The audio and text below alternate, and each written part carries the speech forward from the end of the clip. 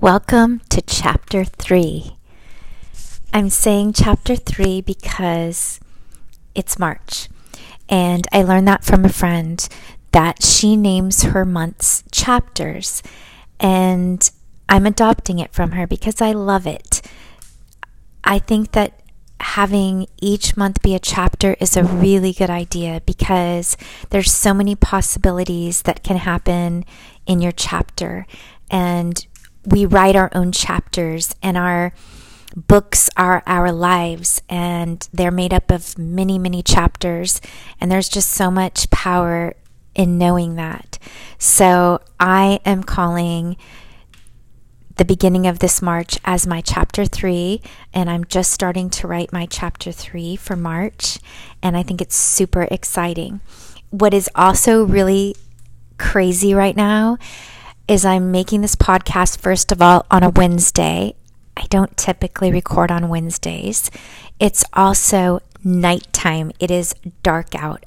I don't think I've ever, that I can remember, recorded a podcast at night, because normally at night there's a lot of activity in this house, and it's our quiet time with the phones. So we usually put our phones away at night and it's quiet, or we're sitting as a family watching TV. But tonight, I'm the only one here except for the cats.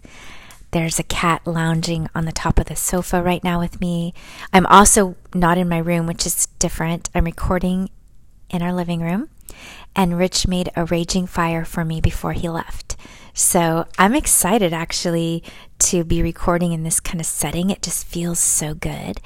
And I'm wondering if you'll be able to hear the crackling of the fire, because it's one of my favorite sounds. I do want to open with a quote, and the quote starts like this: "You can't go back and change the beginning, but you can start where you are and change the ending." That's by C.S. Lewis, and that also holds so much power because, of course, I regret a lot of things I've done in my past, and I do wish I could have do-overs in certain areas, but if I spent all my time focusing on what I didn't do right and all my things I should have done different, then how am I going to just focus on where I am right now and writing my chapter better from here forward? Not that unexpected things can't occur or curveballs being thrown, but I've also learned that it's all in our attitude. So it's kind of how we approach those unexpected things and those curveballs. I still have a lot of learning to do. I can't, I'm not claiming to conquer those things perfectly, but with age comes a little bit more wisdom, and I've gained just a little bit more wisdom.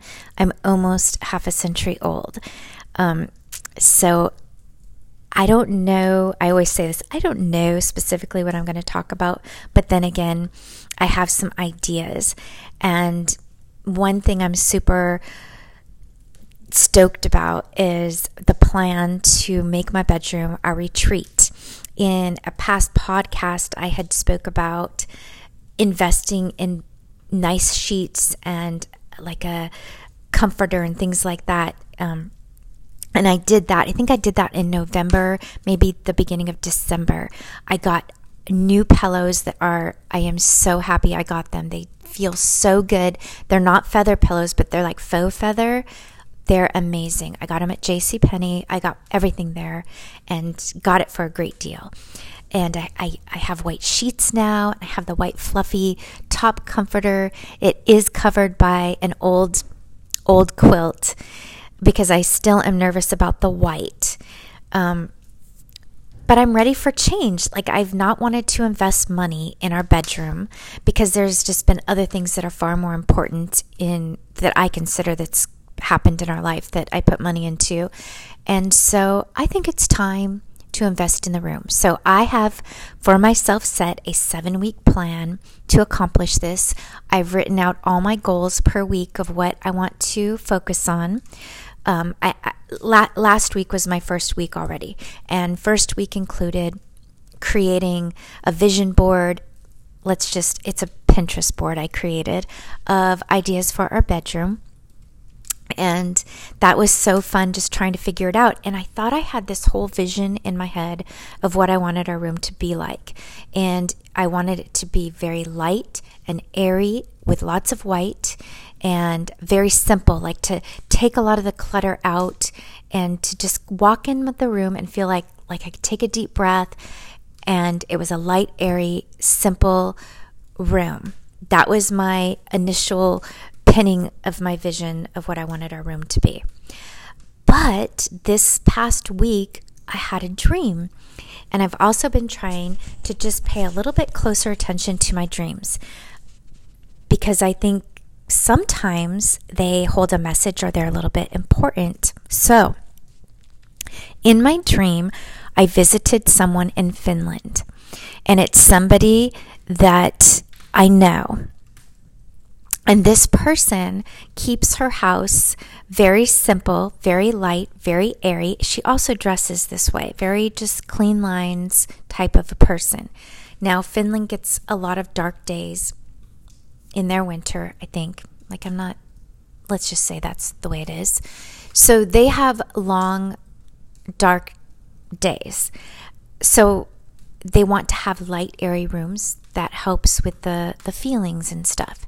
So when I visited this person in my dream, I was standing in her bedroom, and I was already shocked looking around because her bedroom was a very dark purple color, and her comforter was saturated with color. And I remember standing there in the dream kind of being confused, like, wow, this is so opposite of how I know this person to be. And when I woke up, my new routine since I started last Wednesday, a few days before that actually, is to get up and make my bed first thing, and then come downstairs and sit on the same sofa and open up my Bible and do my journaling and have my quiet time, basically, with my cup of coffee, and before I open up social media and start with that. So I got up, made my bed, and then I started journaling about my dream, because if I don't do it right away, sometimes I forget what the dream's been about. And it just made me think, like, wow, maybe my bedroom's not supposed to be all white, light, airy, and simple, because that's not who I am. That's who somebody else is. And where you might walk into a room that has a lot of color and things, it might give you anxiety. But when I walk into a room that's warm and cozy with beautiful things that are important around me, I feel a sense of comfort. So after I had that dream, I kind of switched back to what I'm comfortable with and what I know, which is a more eclectic, I'm going to say boho type of a look. And so then I started pinning things the next couple of days that were like that. And then when I compare the both, I see such beauty in both ways, to be honest.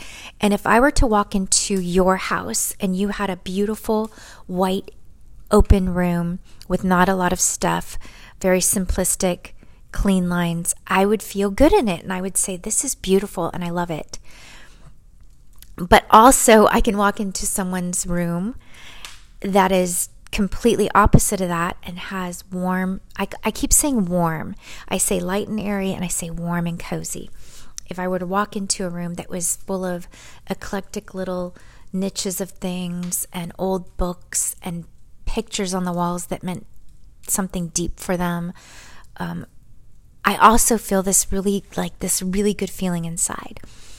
So my vision board week was a little bit confusing and conflicting. It was kind of like those scales that tip one way or the other. But after having my dream, I feel like it's tipping more towards the color and the things that I love.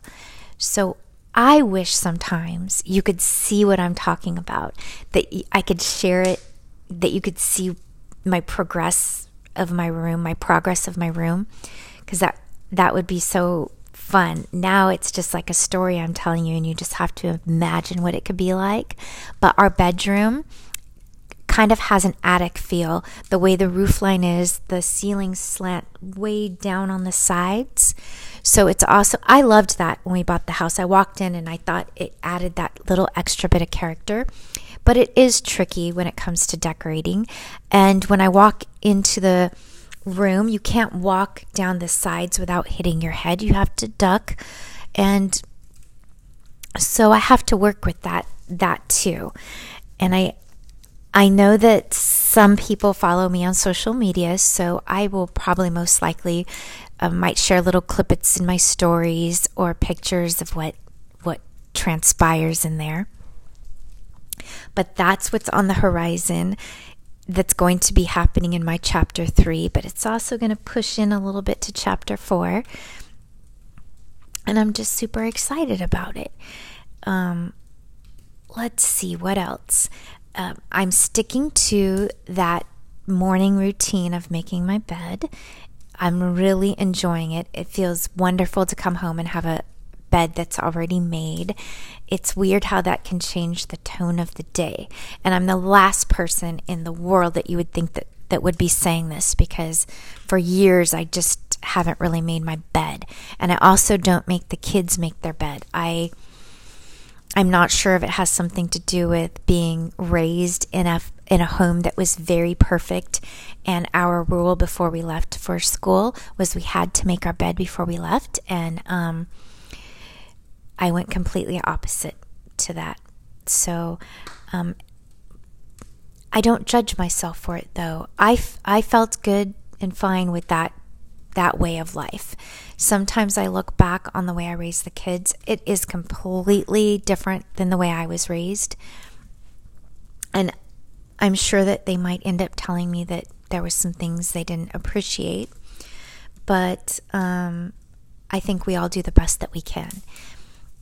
I tend to focus more on moments and having fun than having a super clean, put together home. If you come into my home, it's not going to be perfect, but you're going to feel, I'm pretty sure you're going to feel comfortable in here. I discovered a few years ago, one of my biggest things that was hard for me to keep up on was laundry for a family of 5. And one of the best things I think I ever did is a decision to get all the family together and to say, give them each their own laundry basket, and to say, you are now responsible for washing and drying and putting away your own clothes. And if you don't have anything to wear, it's because you didn't wash it. Because believe me, in all of the years that I've been a mom and raising the kids and having my partner, my husband, there were times where Motorcycle Man did not have underwear to wear because I didn't get the laundry done. And I felt bad, but I also felt like, man, how come this is all my responsibility? We both work. We're both raising the kids. Why am I the one responsible for everyone to have clean underwear? So it was just so awesome and liberating. Everybody got their baskets and everybody's responsible for their own laundry. I think Abby started earlier than the boys, but I'm going to say it started when at least middle school for the boys. So she was still in elementary school, maybe sooner. I don't know. It's been quite a few years actually that people in this house have been responsible for their own laundry.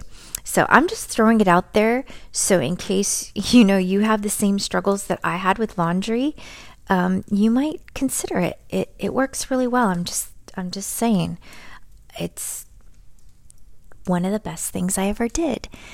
And yes, sometimes they didn't have something to wear and they had to pull it out of a dirty pile, but also, isn't that a way of learning to say, oh, if I want clean clothes, I'm going to have to wash them.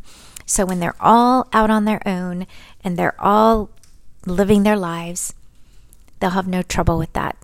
They all also know how to cook certain meals, and I think that's good.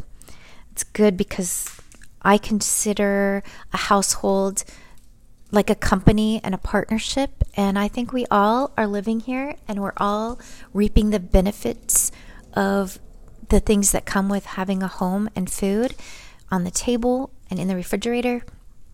So why not all pitch in and make it work together? So that's another thing that worked out well in our lives, that choice that I made. And let's see, for March, what else? I've also been trying to be way more aware of just little things that are going on around me, like the dream and how does that affect like what I'm doing, and just noticing. I spoke, my last podcast before this one was finding God in the ordinary, and I expressed how I didn't know what the word liturgy meant, and I had to look it up and learn about it, and I read a book about it. And it's kind of like when you buy a new car and all of a sudden you start seeing that make and model of the car that you purchased everywhere. I don't know if that happens to you, but it's like you become aware. So in taking all of that in and learning about it, the strangest thing happened. I went to yoga on Monday, and that was a really unexpected gift because I do love yoga, and as much as I want to do it more often, I find myself not taking the time to do it as much as I'd like. And two of my favorite yoga teachers, one moved out of the area and the other one is, I think, getting a master's or something, furthering her education, so she doesn't have as much time. So I was invited to do yoga at a local church, and I personally love something called Holy Yoga, and it's a time where you're able to do yoga, but it's a different kind of spiritual aspect brought in, and they read from scripture, and it's just a completely different experience that works for me. And I had the opportunity Monday to do this, and at the very end of our yoga class, after the whole routine, the leader said they were going to sing a song, and I was like, what the world? They're singing a song? And she called it Doxology. And I'm going to be interrupted by Dylan. I hear the garage door opening. So Doxology is a beautiful song. All of the women sang. It's basically a gratitude song to God, and it was beautiful. And I also looked that up later, and it's part of a liturgy ritual. I don't know what you want to call it, but it was beautiful, and I had never heard of it. And I've gone to church and private schools and been exposed to things my whole life, and I had never heard of it, but it all tied together. So just open your eyes to just new things and pay attention. It really makes a difference. And Dylan's going to walk through the door any minute, and I'm going to say, hi, Dylan. And I'm also going to close this and leave you with peace and love. And don't give up. Whatever you do, don't give up.